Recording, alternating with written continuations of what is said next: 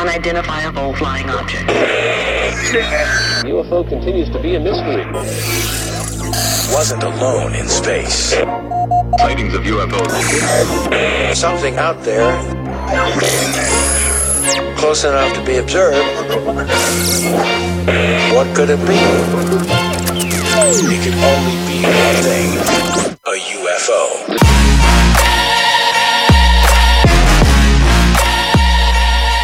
Hey everybody, welcome to UFO No, the show where we separate science fact from science fiction and try to do the best that we can to unravel the mystery that is alien conspiracy and UFOs. Yeah? I'm joined by my friend Blind Mike. Hi guys, again. And I got a very special guest today, but before we get started here, I want to thank everybody for listening, give a few shout-outs. Damon, thank you very much. And Bob, thank you very much. And, of course, our wonderful first fan ever, El Nino. Thanks very much for listening. Remember, go on Facebook, share us. We got a little Facebook page, UFO No Podcast, and then you can share, like, and subscribe. You can, wherever you're finding your podcast, wherever you're listening to me right now, if you can give us a little review, please do, or just follow us, subscribe, however. But also text me, 208-790-8226. I want to believe. I just want to get your feedback. Let's have a convo, yeah? So anyways, I am joined by a wonderful new friend that I'm very excited to talk about, Mark Bennett. What's up, man? How are you? Hey, great to be here. Thanks for inviting me on. Oh, man, thanks for being here. I'm super, super stoked to talk to you. So you are over in London, correct?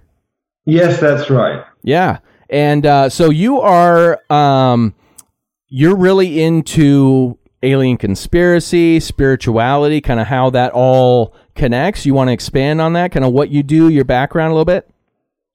Yes, sure. I mean, I am interested in certainly in aliens and also in conspiracies.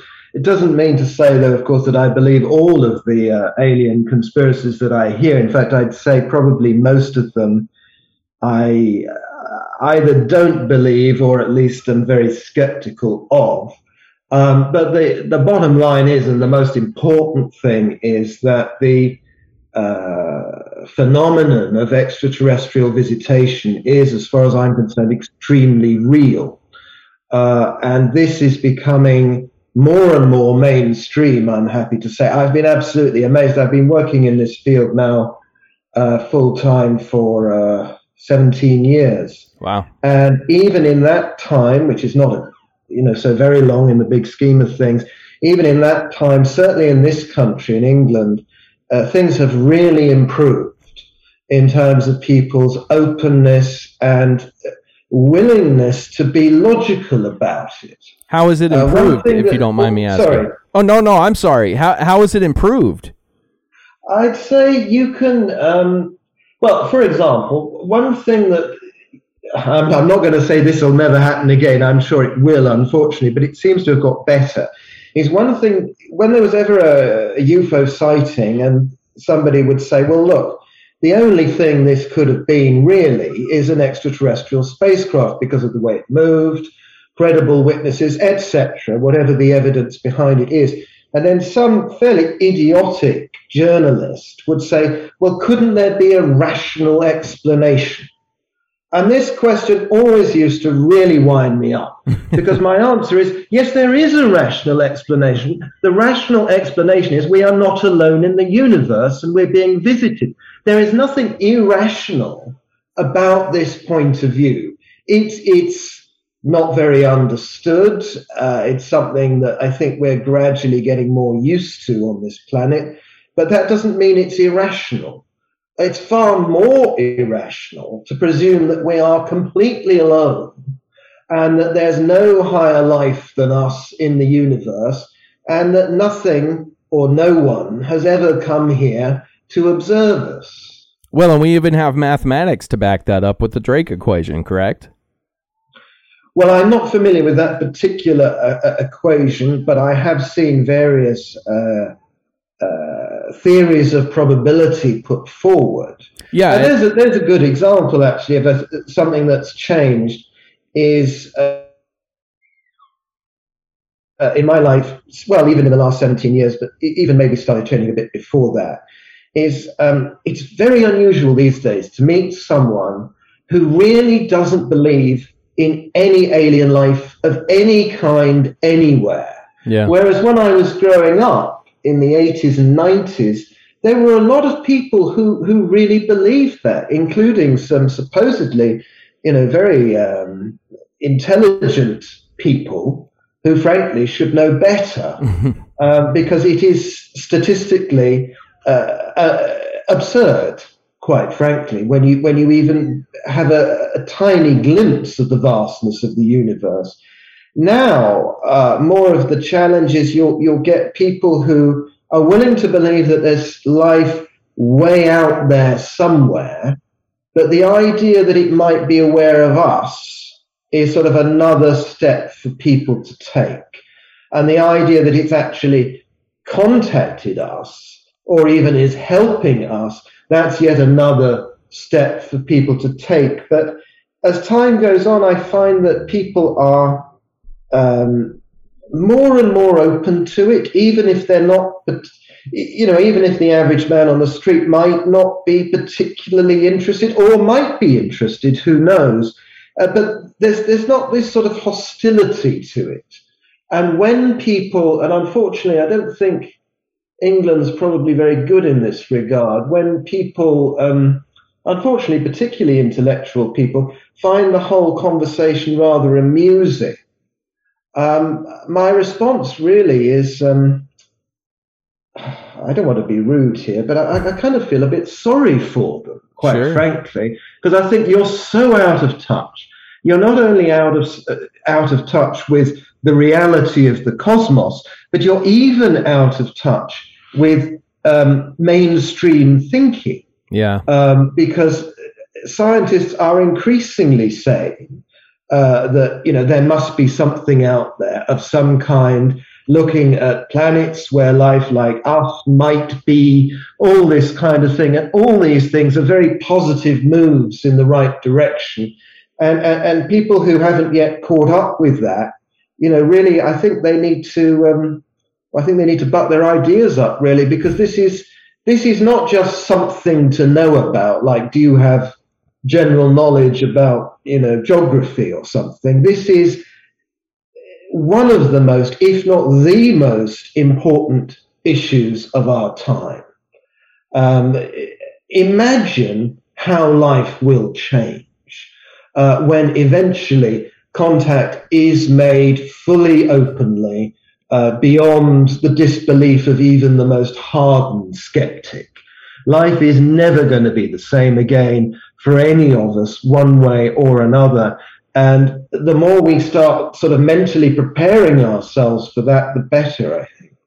Oh, I absolutely agree. I think it's kind of a lack of imagination if you think about, I like, whether you fully believe something or not, the ability to at least speculate into that and kind of, think about, well, what does that lead to? And because of this, what does that lead to? And what's the potentiality of this?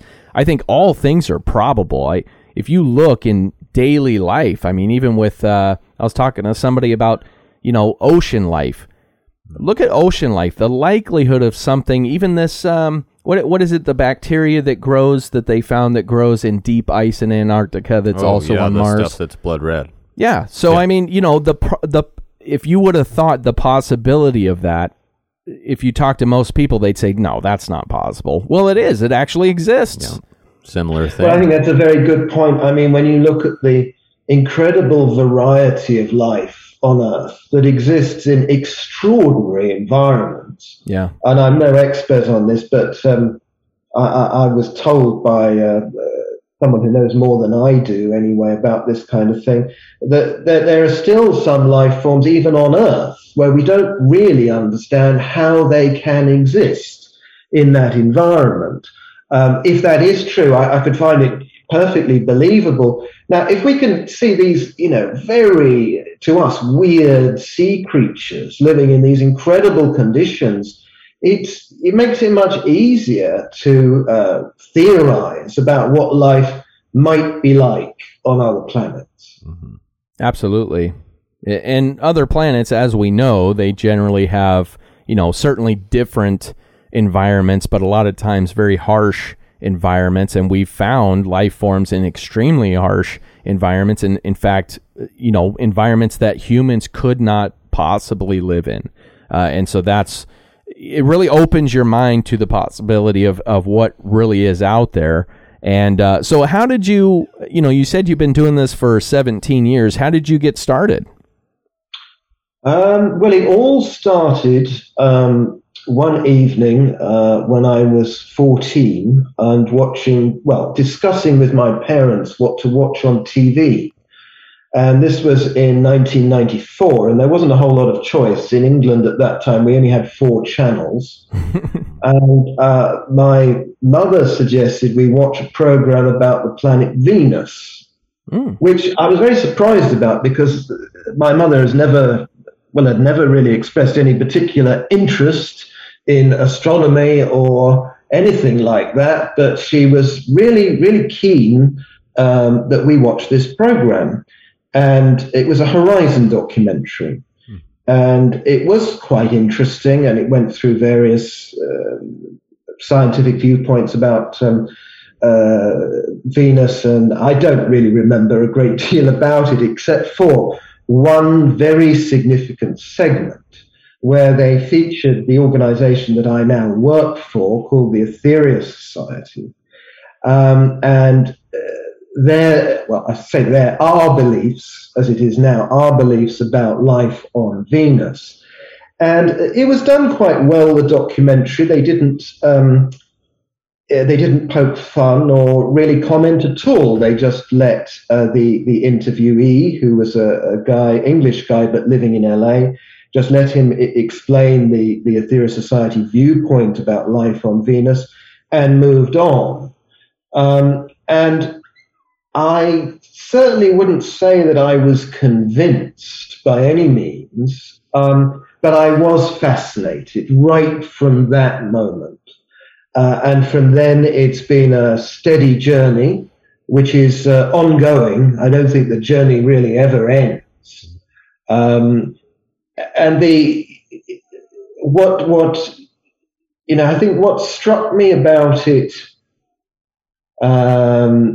in the beginning was a bit like you just mentioned. If you have an imagination, you can conceive of not just of things that do not exist, but of things that might exist. Yeah. You're not so bound by, just thinking because it's conventional to think that way. And the Etheria Society's viewpoints about life on Venus are certainly very unconventional, and might have seemed on a superficial level to be unscientific, but actually are not unscientific. They're just sort of outside of the realm of what science currently understands. So if I can elaborate on that, we don't believe that if NASA flew a spacecraft to Venus tomorrow with some astronauts in it, that if these astronauts got out, they'd sort of walk about and find Venusians who were walking and talking and buildings and what have you. They wouldn't. What they would find, I don't really know. That's more a job for the scientists to expound on that, and I'd be very interested to hear what they say. But that's not what we're about in the Etheria Society. Our belief in life on Venus is that it exists at a higher frequency of vibration.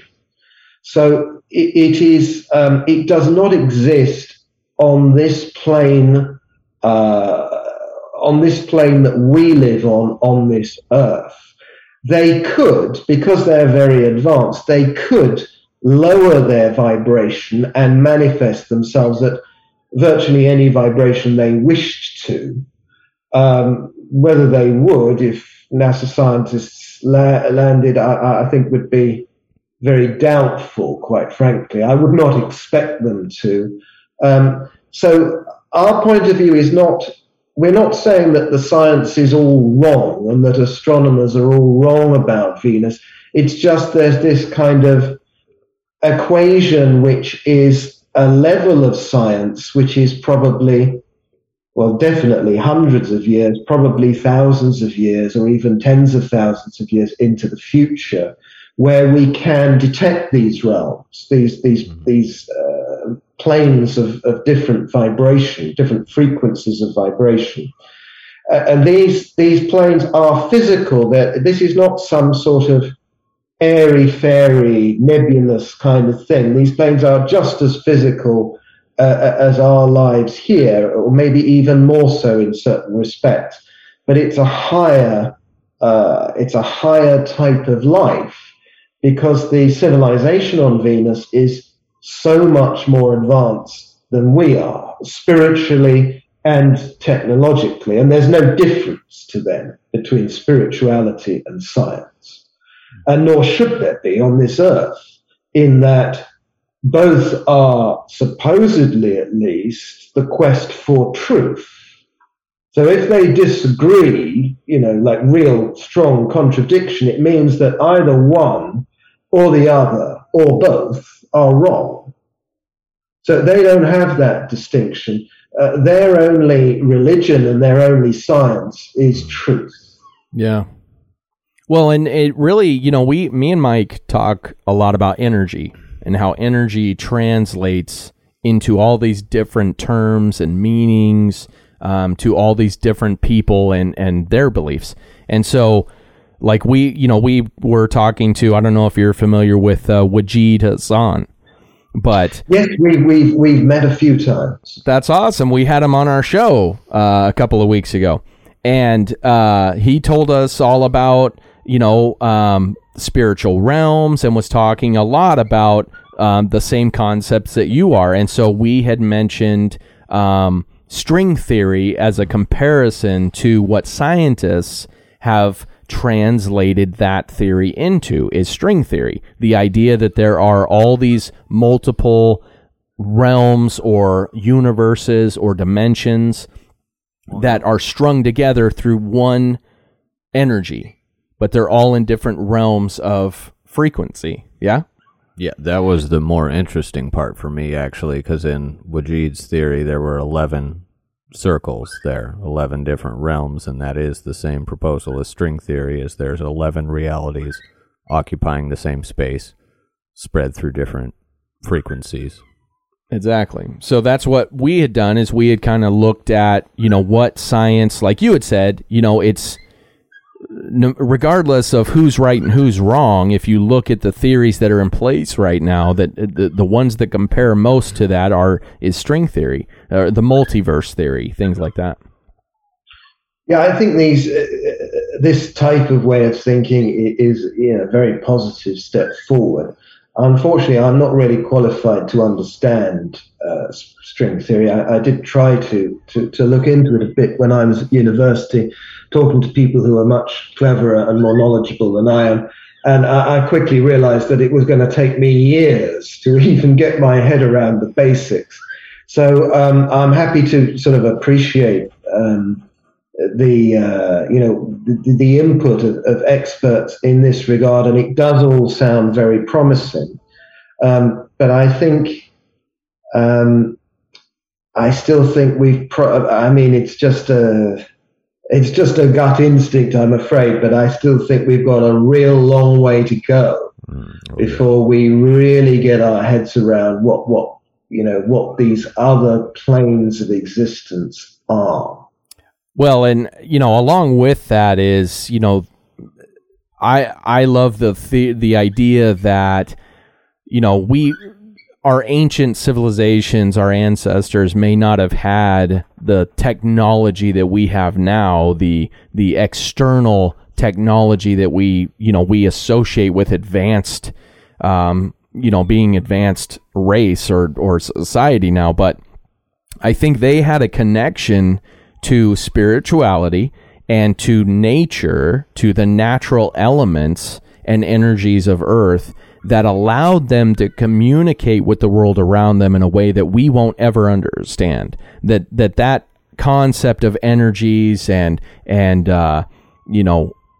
all lining together, that they had a handle on that. They could read their environment through energy and be able to manipulate it in some cases. I mean, what do you think about the theory that, there's a lot of these things, about like, oh, well, that's how they built the pyramids, was through vibration. There was thousands of people all humming at the same time that created vibration that lifted the blocks and put them in place. There's also, of course, theories of aliens assisting in building the pyramids. And then there's theories of just that they were, that civilizations were bestowed technology that allowed them to do these things, but then were wiped out for some reason. So, where do you land on? Do you kind of have a viewpoint on that about potentially the energies that our ancient ancestors had that we still could have access to today, but we're so externalized now?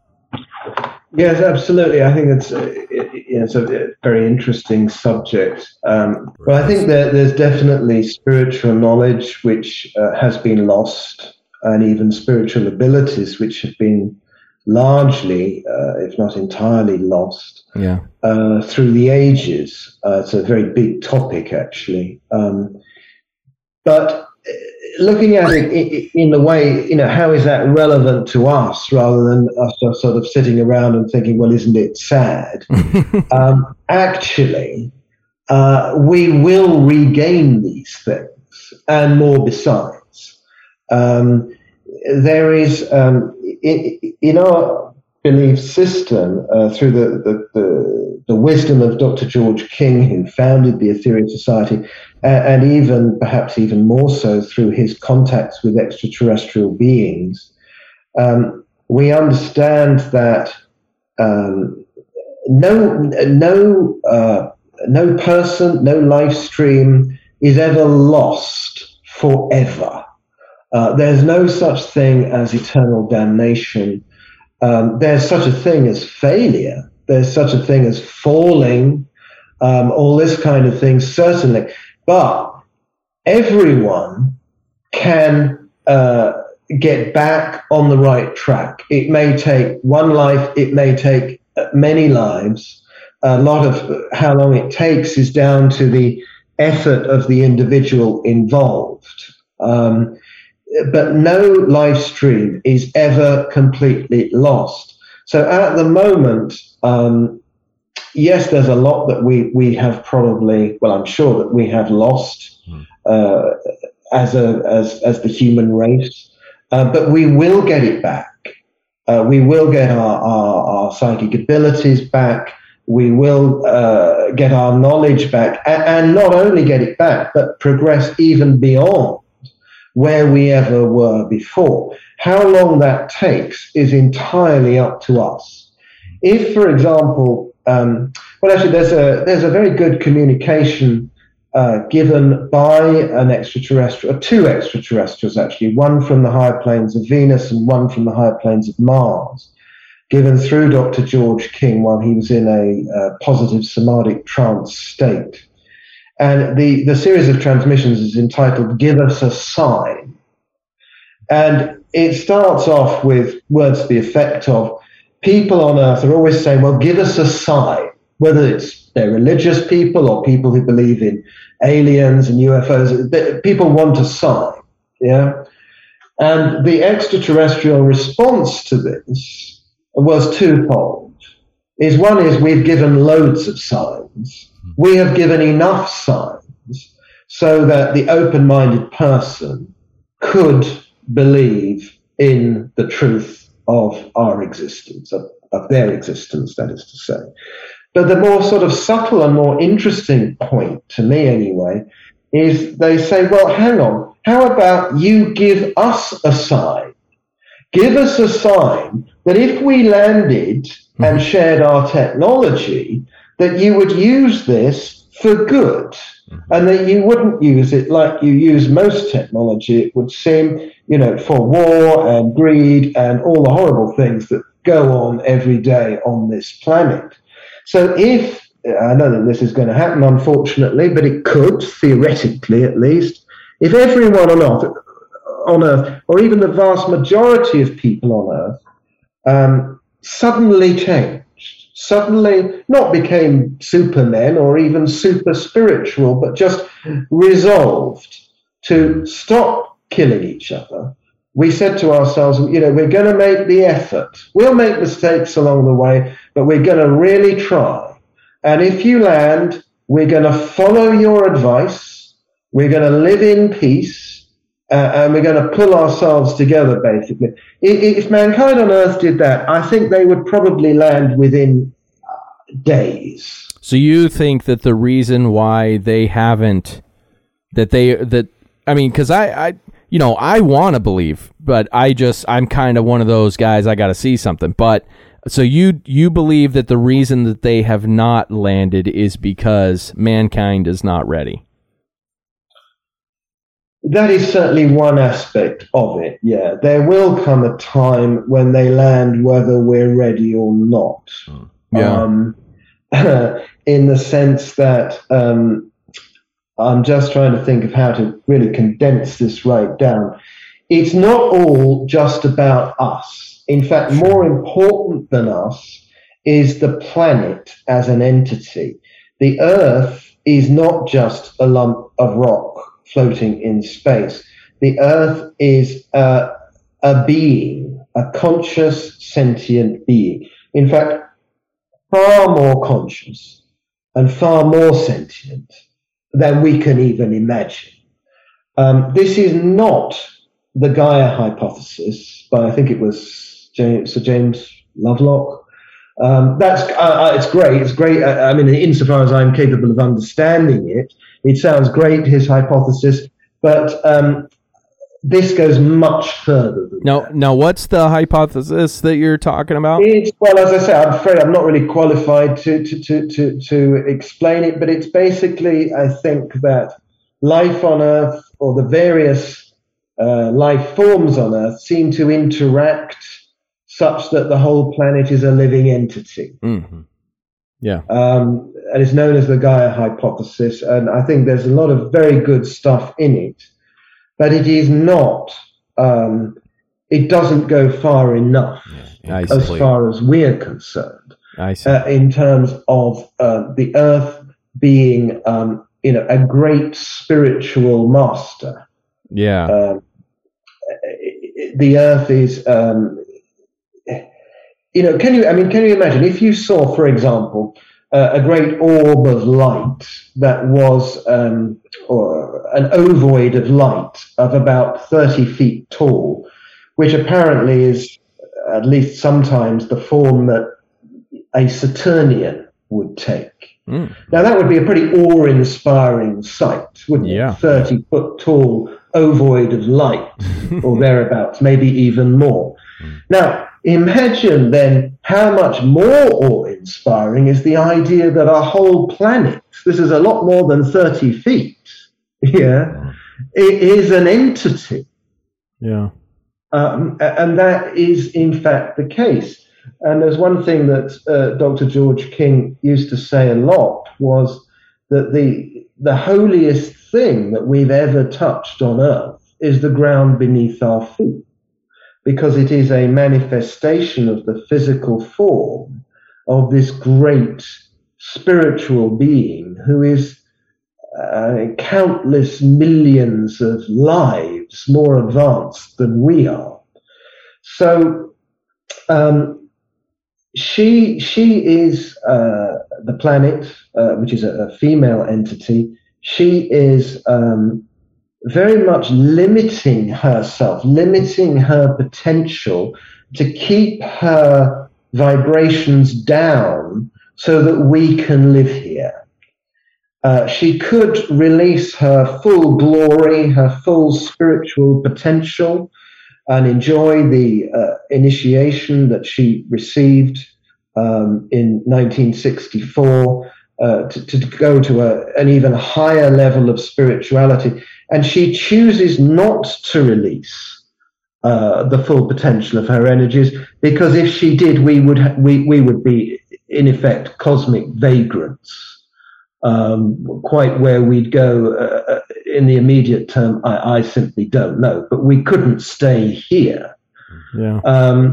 And she has limited herself for millions of years for our sake. There must, according to karmic law, come a time when she is not allowed to suffer this anymore, even if she wants. I mean, she'd carry on forever, it would seem, because it seems that there is no limit to her patience. That's how advanced she is. But because of the law of karma, she will not be allowed to sacrifice herself forever. So there will come a point when, ready or not, at least one or more extraterrestrial being will land on Earth, and we'll have to either change our ways or leave the planet. Yeah. Well, do you believe now? You believe that? So Mother Earth is just that, a being, a caring, nurturing being. So do you believe that other planets are also these nurturing beings that? Absolutely. Yeah. Yes. Absolutely. Okay. They are, and it's the relationship between the planet and the race on that planet is an extremely important one. It's probably the most important relationship there is, actually. And on an advanced planet like Venus, for example, the beings on Venus, they certainly don't, pollute the planet or drop bombs or, blow up mountains or all the ridiculous things that we do on Earth. That they're far above that. On the contrary, they work with, we call it the logos, the intelligence. They work with the logos of the planet in harmony, where they learn a great deal from the logos, and it's a completely harmonious relationship of spiritual evolution. And that will one day exist upon Earth. Or if it doesn't, as far as we're concerned, then we will not be here. So are you familiar with a gentleman by the name of Paul LaViolette and his theory of... Could you repeat that name, please? It's Paul LaViolette, I believe, is it not, Mike? Laviolette. Not LaViolette, Laviolette. No, I'm sorry. Anyway, whatever the pronunciation, I'm afraid I don't know anyone. Well, a name similar to that. Yeah, he's kind of a. I mean, I haven't seen a whole lot about him either. We happen to stumble upon him. Theoretic scientist who he has claims to have discovered a new type of physics. It's just that our physics that we use now is incomplete. So he proposes portions of it that are wrong and portions of it that had not been fully answered and refers to his version as subquantum kinetics. And it explains a deeper underbelly of physics. That's a terrible way to describe it. It's not a seedy mob group. It's it's this new physics where he's explaining space travel can be easier. expedited or expedited, all these things, and he claimed. Okay, now go into the wave theory that he's got. The superwave theory. Yeah, okay. The superwave theory. It is a theory that is apparently happened to the planet multiple times, and it's just a wave of cosmic rays coming from somewhere in the center of our galaxy here, and that when it hits, it's kind of a judgment day-like situation, as we as a whole will have to collectively link, if you will, our consciousness to repel this wave, or it's going to drastically change the weather basically making it uninhabitable for us altogether. So kind of a scientific explanation of the raising of vibrations. Almost like the Great Awakening, kind of a thing. Kind of, because he, rather than carbon dating, he has gone to a chemical dating system looking in the glaciers that shows that it has happened. And it's real loose math, as is carbon dating. I don't care how accurate they claim it is. They don't know. So he goes down. So he says anytime coming as of, what was it, April 2020 to sometime within the next several hundred years is when he's expecting this to hit. And that it would, if we are to survive it, it would kind of be all of humanity focusing its energies and conscious state on this beam at the same time to kind of link together to survive, kind of give an almost hive mind state of thinking, like our consciousness, our spirituality, our energies would all intertwine, ascending us to a next level to be able to survive this, because if we don't, it's taking us out. So that's kind of what I think about when, and I have to have Mike explain it because I'm terrible, but that's kind of what I think about when I listen to these theories, you know, that about, you know, Earth and how, you know, we got to get our poop in a group or we're going to, you know, not be able to, we're going to get kicked out of the apartment. So, you know, does that kind of play a part in, does that, you know, because like I said, we like to kind of play around with these other theories that, like you had said, science puts these labels on it, but then spirituality, you know, all these other things, these greater universal concepts are like, well, but that's a cute way to describe it, but actually it means this. So does that mean anything in the realm of what you're talking about? Well, I can certainly relate to elements of it. I think, you know, I think we have to remember, though, that, you know, we're just, our civilization is not really that old, not really that advanced. And I think it's perfectly healthy, of course, to you know, for our scientists to try to understand the universe in a very kind of left brain way. Nothing against that, but it is, I think we need to maintain a certain degree of humility that, you know, there's just so much that we don't know and cannot really know from conventional science or mathematics. Mm-hmm. If we really want to advance on this planet, we will have to learn to go within. And obviously, you know, meditating for inner peace and well-being and all that is great. But I mean something even a bit more than that. I mean, really going within, deep within, where in a highly advanced meditative state, which would take years, if not lives, to achieve, you gain a conscious union with an aspect of divine spirit.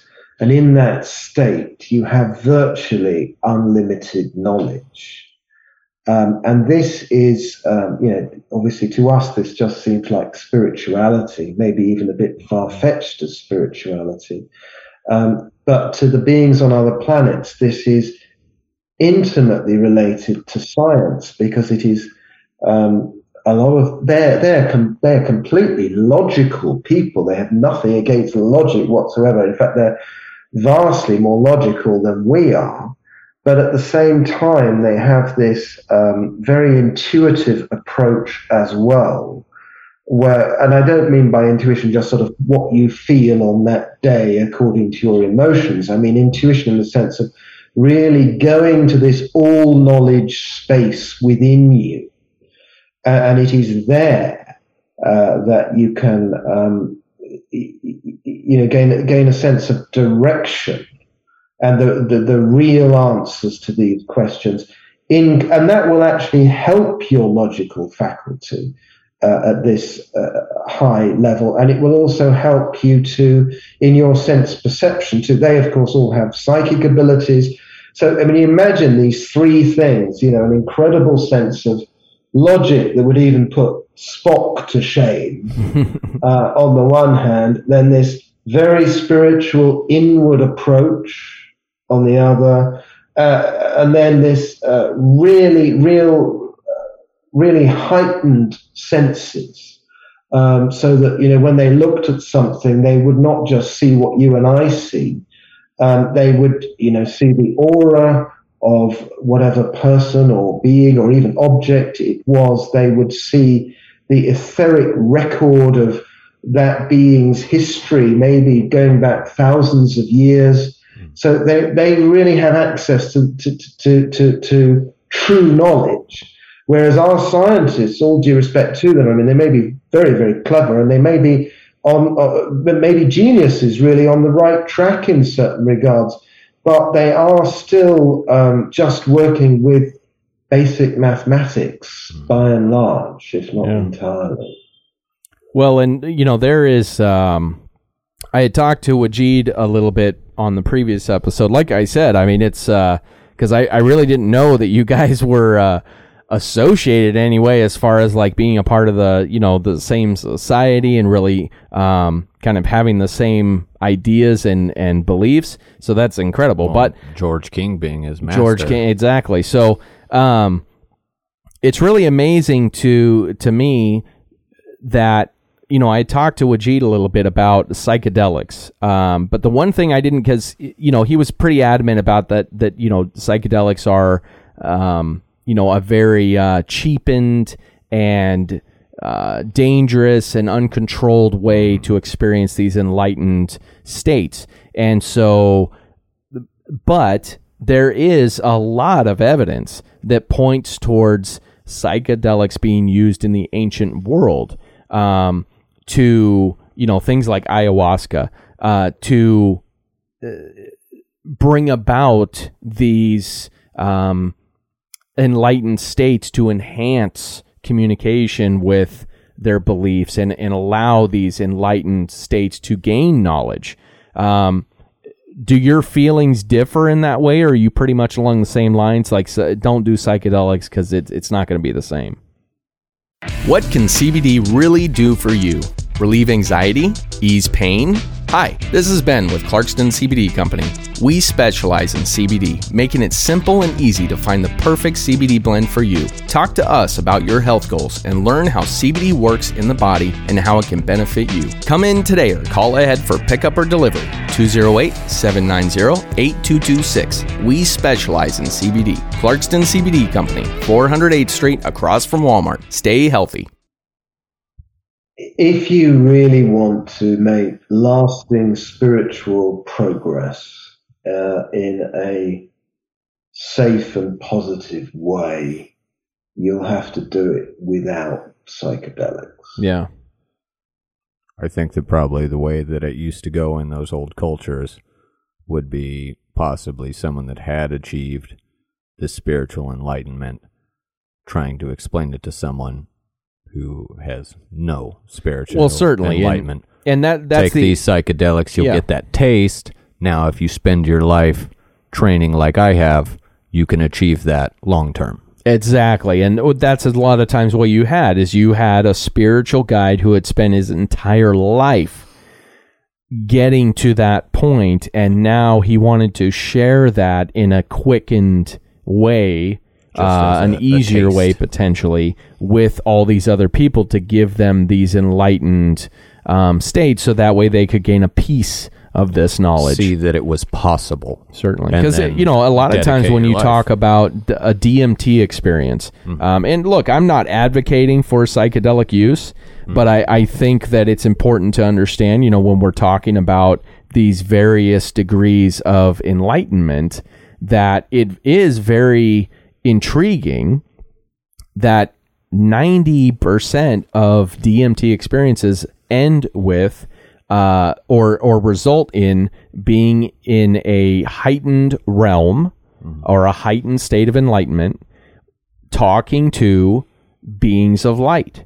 that seem to pass on, as if you're open and willing to the experience, to pass on a message or an answer. And most of the time, the commonality of that message is one of peace and one of understanding your world and bringing it back to nature. So to me, it's very interesting to think that, you know, you have a spiritual belief that says to understand the true nature of things, you have to be in this enlightened state. And to have a compound that is also naturally produced by the brain, and it seems to be other parts of the body as well, that seems to give or provide a doorway to this enlightened state, and that the majority of people that come out of this come out with the same message that you are also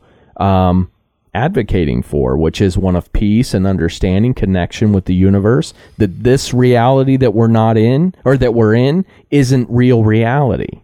That reality is much, much greater and beyond what we see and what we hear and touch. So I just find it fascinating to think that, you know, whether, like I said, I'm not advocating for psychedelics. I'm not even saying that this is the right way to do it. But I just think that it is interesting to think that we contain in our own bodies this compound that seems to allow access to what you're talking about.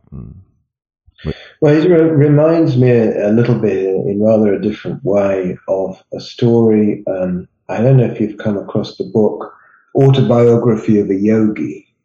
No, and if not, I really recommend it. It was one of the first spiritual books I read as a teenager. Nothing to do with the Aetherius Society per se, but it's one of the favorites amongst our members, I would say. It's written by a yogi who went from India to the United States to promote yoga philosophy. And did a fantastic job in that. A very great man, I think. And he recounts in his autobiography. It's a great read, by the way. I mean, even if you don't believe a word of it, it's a great read. Lots of fantastic stories. I do believe it, or at least the essence of it, and the vast majority of it, certainly, I would say I believe. He recounts a story there where, talking about a taste of the experience. He lived in an ashram with a genuine spiritual master called Sri Yukteswar, who gave him, it's called Shaktipat, when you convey a state, a heightened state to your student. And that's just what he had. He had a taste. Taste, it seems a bit of a silly word, taste, for something so great. But a peak. He had a kind of sample experience of cosmic consciousness due to, through the grace of his spiritual master, that was. And he describes this in the book, and it's very beautiful. It's very consciousness expanding just to read it, I think. And it gives you a sense of the potential we have. Now, the name of the person who wrote the book is Paramahansa Yogananda, and if you just Google autobiography of a yogi, you'll find him very quickly. Okay. And he had this experience. He recounted it, but he wasn't, as far as I'm aware, anyway, able to, he was very advanced, but not advanced like a master, like a true master, in that he couldn't induce this state within himself at will. He was dependent on his, now he was still very advanced, very pure to be able to receive it at all, because probably if that master gave some idiot like me that kind of experience, I don't know if I'd be able to take it at all. That's how I feel. I might go start raving mad. I don't know how I'd react, but I certainly don't think I'd be ready for it if he was to give it to me now. So there you have it. You know, one I think one mistake people make about spiritual advancement is, I think it's very underestimated. It's like somebody does a little bit of meditation here and there, and they say, "Oh yeah, I feel everything's great now. I feel at peace. I feel in the now." Well, you know, I'm happy for you that you're happy, but that's not cosmic consciousness. Yeah. Cosmic consciousness is an extremely intense state of being that takes lives, incarnation after incarnation, of sacrifice, dedication, hard work. And yes, it is a tremendous state of peace and bliss and ecstasy, but it entails, a great deal of suffering along the way, and great strength of character, the like of which is virtually alien to ordinary people like us. Well, certainly alien to me. And I would, with all due respect to you, Ben, I would doubt that you'd had this very elevated experience in its entirety. Oh, yeah. Because this is something that happens, I don't know, I mean, a few times at most in a generation, I think. And George King was one person who I do believe had this experience. Another, I would say, is fully consciously. That is, another, I would say, is Swami Shivananda, Swami Vivekananda. Going a little bit further back, Ramakrishna in the 19th century, as I recall. So, there are a few of these people around now and again, if we even know of their existence, but this is an extremely rare thing. And we should not underestimate just how far there really is to go in spiritual evolution. So, go ahead, Mike. I almost feel like that needs to be the takeaway. Is scientists always think, "Oh, well, this is impossible. It's not real." Well, if it's happening few and far in between, that shows that it's possible, even if it's an anomaly that's happened only every so often. 5 in 60 billion people. It still happens. Yeah, I think that's ego. Exactly, is not involved to if admit you that you're not say 100% right. That's not possible. I think that's a lot of ego and arrogance to say that, because every day I see something or learn something or hear something or see something that I didn't see the previous day. Mm-hmm. So to say, well, that's not possible, I think is incredibly arrogant and egotistical to think that that, and so that's why I don't subscribe to any one thing. I think it's all probable, and like I said, I think it's amazing that everybody puts different labels on it, but yes, absolutely. I mean, there's a story just came to mind. I remember watching quite incredulously, actually. I mean, sometimes I like science and I like to believe in science, and sometimes people who are supposed to be science, I feel quite let down, to be honest. Mm-hmm. There was one guy, I forget who he was exactly, but he was a recognized academic at a university, and he was commenting on somebody's UFO sighting, and it was a very good UFO sighting. As I recall, the craft had actually landed. It was more than just a light far off in the sky. And this academic's viewpoint was, he said, well, the thing is that this man has no qualifications in identifying extraterrestrial craft. Which is an arrogant statement. Who does? Well, who does? Yeah. Nobody. And then he himself said words to that effect. It's like, well, actually, nobody has qualifications in this. Well, if you have to have qualifications in something before you can identify it, that would mean that no one could ever see something new ever. Right. Yeah, exactly. It is the most unscientific approach to anything I've ever heard. It is the death knell of innovation. Yeah, that's what I'll call it, a piss poor scientist. Because if you don't go into it with an open mind, what do you plan to achieve? I mean, it was just, he even looked, towards the end of it, he even looked a bit embarrassed himself. I don't know if someone was, putting pressure. Camera guy in the background just like, nah, dude, no. Yeah, that's a very arrogant standpoint.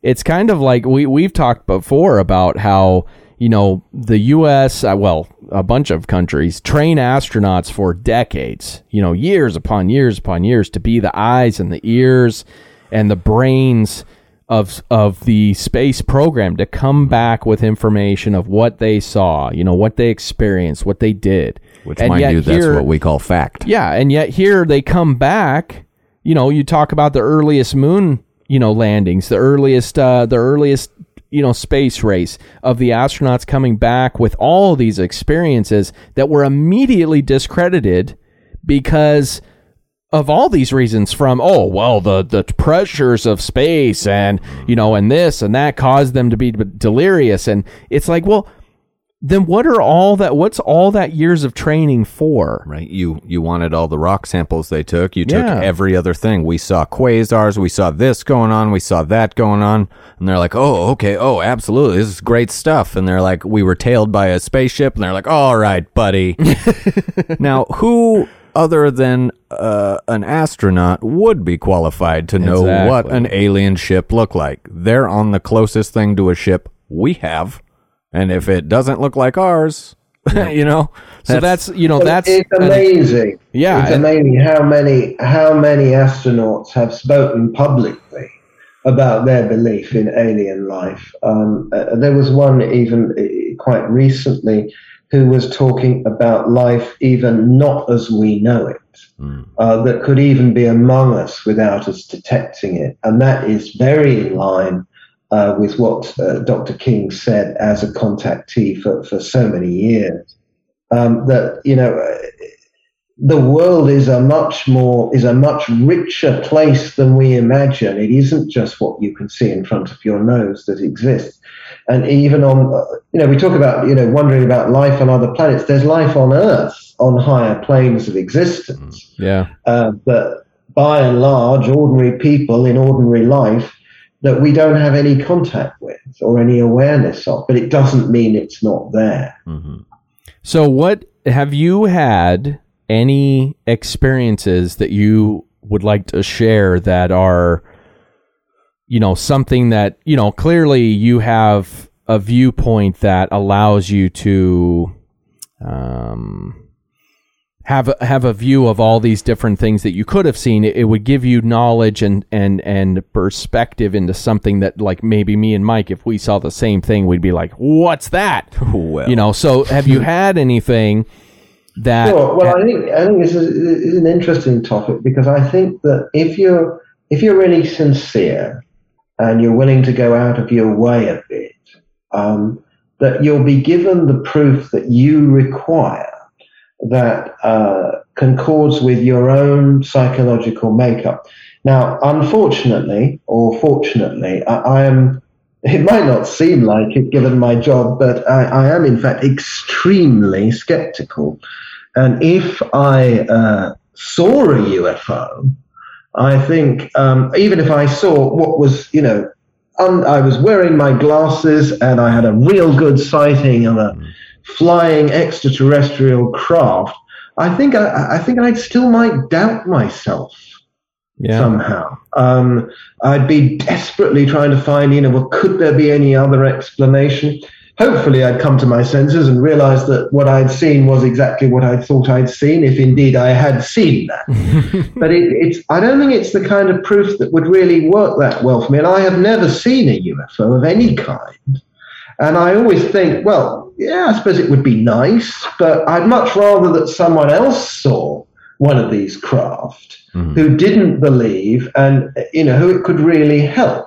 Yeah. Right. Whereas the kind of experience that I've had has been rather different to that.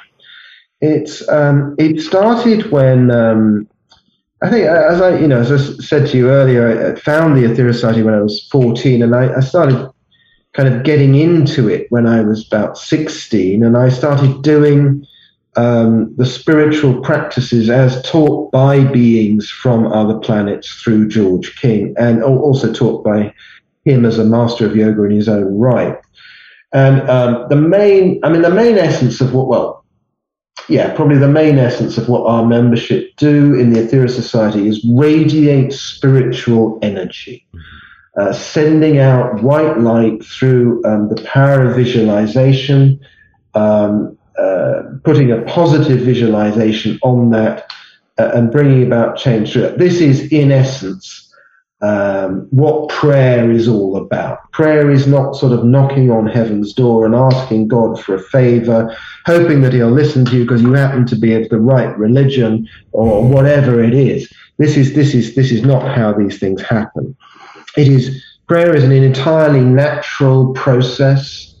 It is from a divine source, but the divine source in the sense of a universal spirit, for want of a better term, rather than an old man on a cloud. Mm-hmm. So this radiation of energy, and now this energy is not physical in the way that, your microphone in front of you is physical, but it is physical in the sense that it can be felt. Mm-hmm. And when I started these practices, I started feeling it a lot. I started feeling a pressure in my solar plexus and in my forehead a lot. And it to such a degree, in fact, that it sort of interrupted my concentration when I was doing the practice. And I didn't know what was going on. And it was only later that I discovered that this was, in fact, the effect of this energy on the chakra in the solar plexus and the chakra in the forehead. And then probably a bit later or around the same time, feeling this tremendously tangible, definite energy in my aura around me. I was thinking it's quite nostalgic to think about it now. And this was not me wanting to believe. This was not me trying to feel it, because I didn't even know I was meant to feel it. It was not on my radar in any way whatsoever. And on the contrary, when I first felt it, I was like, what the hell is this? Mm-hmm. It wasn't exactly, it wasn't painful, but it was uncomfortable. Sometimes a little. To be honest, the discomfort didn't really last very long, but yes, there were elements of discomfort in the beginning. I think exacerbated by the unfamiliarity, and if you don't understand something, it always seems a bit worse than maybe it is. And as time grew on, and it didn't take long, it became a very wonderful, very inspiring feeling. To feel this energy flowing, because in my heart and mind I felt uplifted. Mm-hmm. It was just this sort of physical pressure or unfamiliar awareness. So this was great evidence to me that something really was happening. I knew it wasn't psychosomatic. I knew I wasn't trying to experience it.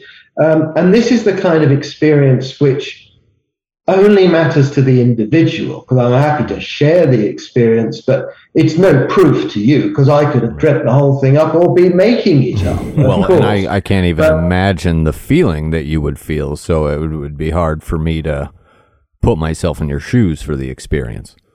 Well, it won't take you long if you try the teachings given by the masters before you experience these things. Mm-hmm. It's not very difficult.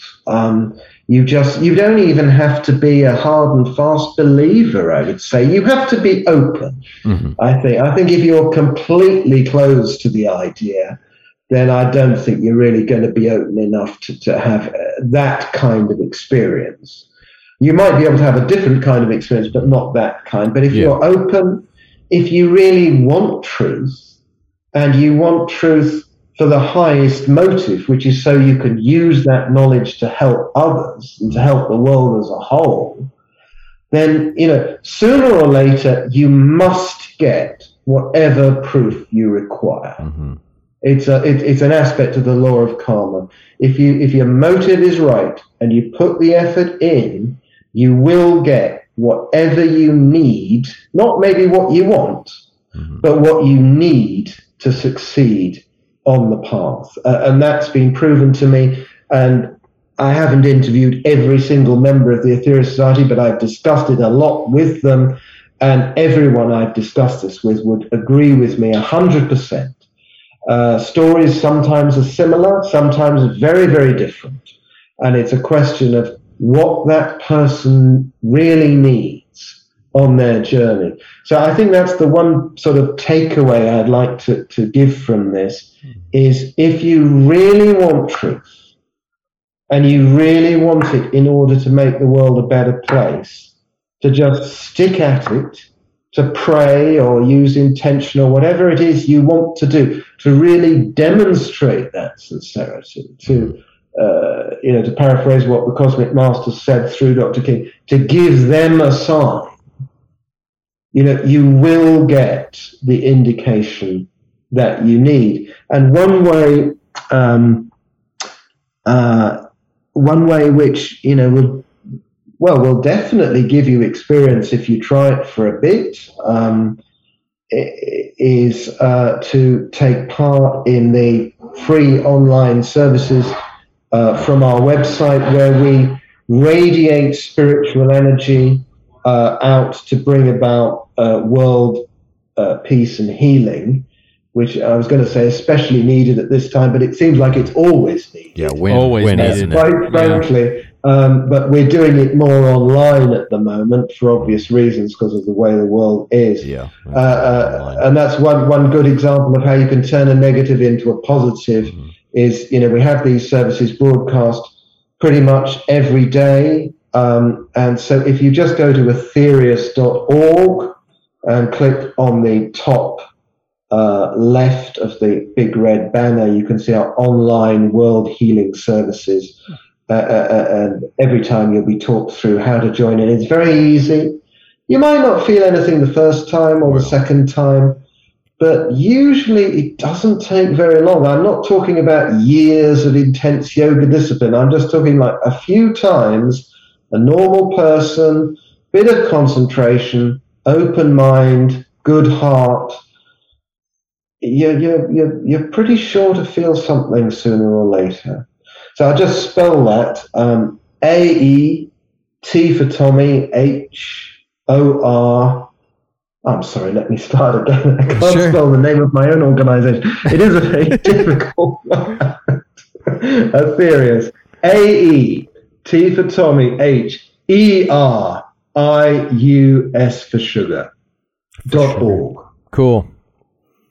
Well, it's amazing because, like I said, I think me and Mike are pretty open to all theories and beliefs and everything. I think, once again, when you look at science, they put a certain label on certain things. And because I do think science does have a little bit of a lack of imagination as far as everything they base everything on has to have some kind of physical if it's not measurable and quantified. Exactly. Then it's not real to them. That's the purpose of science, is to measure and quantify. But there is a level there where, as we know, the reason why science has progressed is from a certain imaginative few that have taken that the scientific theories and expanded on that into realms that were beyond science. So I love the idea that, technology eventually will get to the point that it's indistinguishable from magic, which even now, certain things that we have, if you talk to, earlier versions of humans, would be blown away. It would be beyond their comprehension as to how you're, manifesting images on a little square thing that you're carrying around with you. That would be more knowledge than the world had ever seen. The power of Google. Well, the power that you could virtually, it's all a matter of, I guess, perspective, it depends truth. on what you get. But the fact that you can also look up different theories from different people. You can come to your own conclusions. Access to the You can do information. the research in a fraction of the time to get the world's answers. Like I said, I think the labels are different, but the theories, the beliefs, the ideas are very, very similar, that there is something else out there. Obviously, like you had pointed out before, humans, we want to be connected to something greater than ourselves. And certain people find that in science, certain people find that in religion, certain people find that in whatever. But it's very fascinating to think about all these different things potentially leading to the same answer. That's what I like. I like all these different avenues that everybody's calling it something different. Everybody's kind of following their own lines of World's research and tripped up things, on but it's semantics. all leading to the same answer, which is the universe. The universe, energy in the universe that is so much greater than us, we could not possibly fathom its power, and therefore to tap into that energy is to have power. I just love that. Absolutely. Yeah. I think it's rad. Hey, Mark, thank you so much for being on the show. Thank you, Ben. It's been I would a love great to have you pleasure. on again and pick your brain, and Sure. we're always digging into cool stuff. So anyways, it's amazing to talk to you. Thank you again. Is there anything you want to shout out? How do people get a hold of you? Well, we are based in, I'm based in London, but we have a headquarters in London and in Los Angeles. If you just go to the website, aetherius.org, you can find out our many locations around the world. My own website is markinfo.co.uk. So that's just markinfo.co.uk. You can email me from there. I'd be very happy to answer any questions that anyone has after this show. Right on. Mark, thank you so much. It has been a pleasure and a privilege. And my mind is always expanded after I get to talk to some very awesome people. So thank you again very much. Thank you so much to you both. All the very best. Yeah. So once again, everybody, thank you for joining us on another fantastical episode of UFO No. I got another guest coming here soon. That's going to be, I believe it's Tony Russo. Yeah. Crazy story, guys. It's going to be awesome. Anyways, all about cults, end of the world cults. It's going to be rad. Anyways, but thank you for listening. Make sure and go on Facebook, share us, follow us, UFO No Podcast. And you can find us anywhere you get your favorite podcast. Give us a little subscribe-y, a like. If you can review us, please do so. And then remember, while you're getting a hold of Mark, make sure and get a hold of me, 208-790-8226. I want to believe some alien pictures, whatever you got. I want to see it. All right, everybody. Hey, thank you very much. Blind Mike, as always, thanks for joining me. Always. Bye-bye, guys.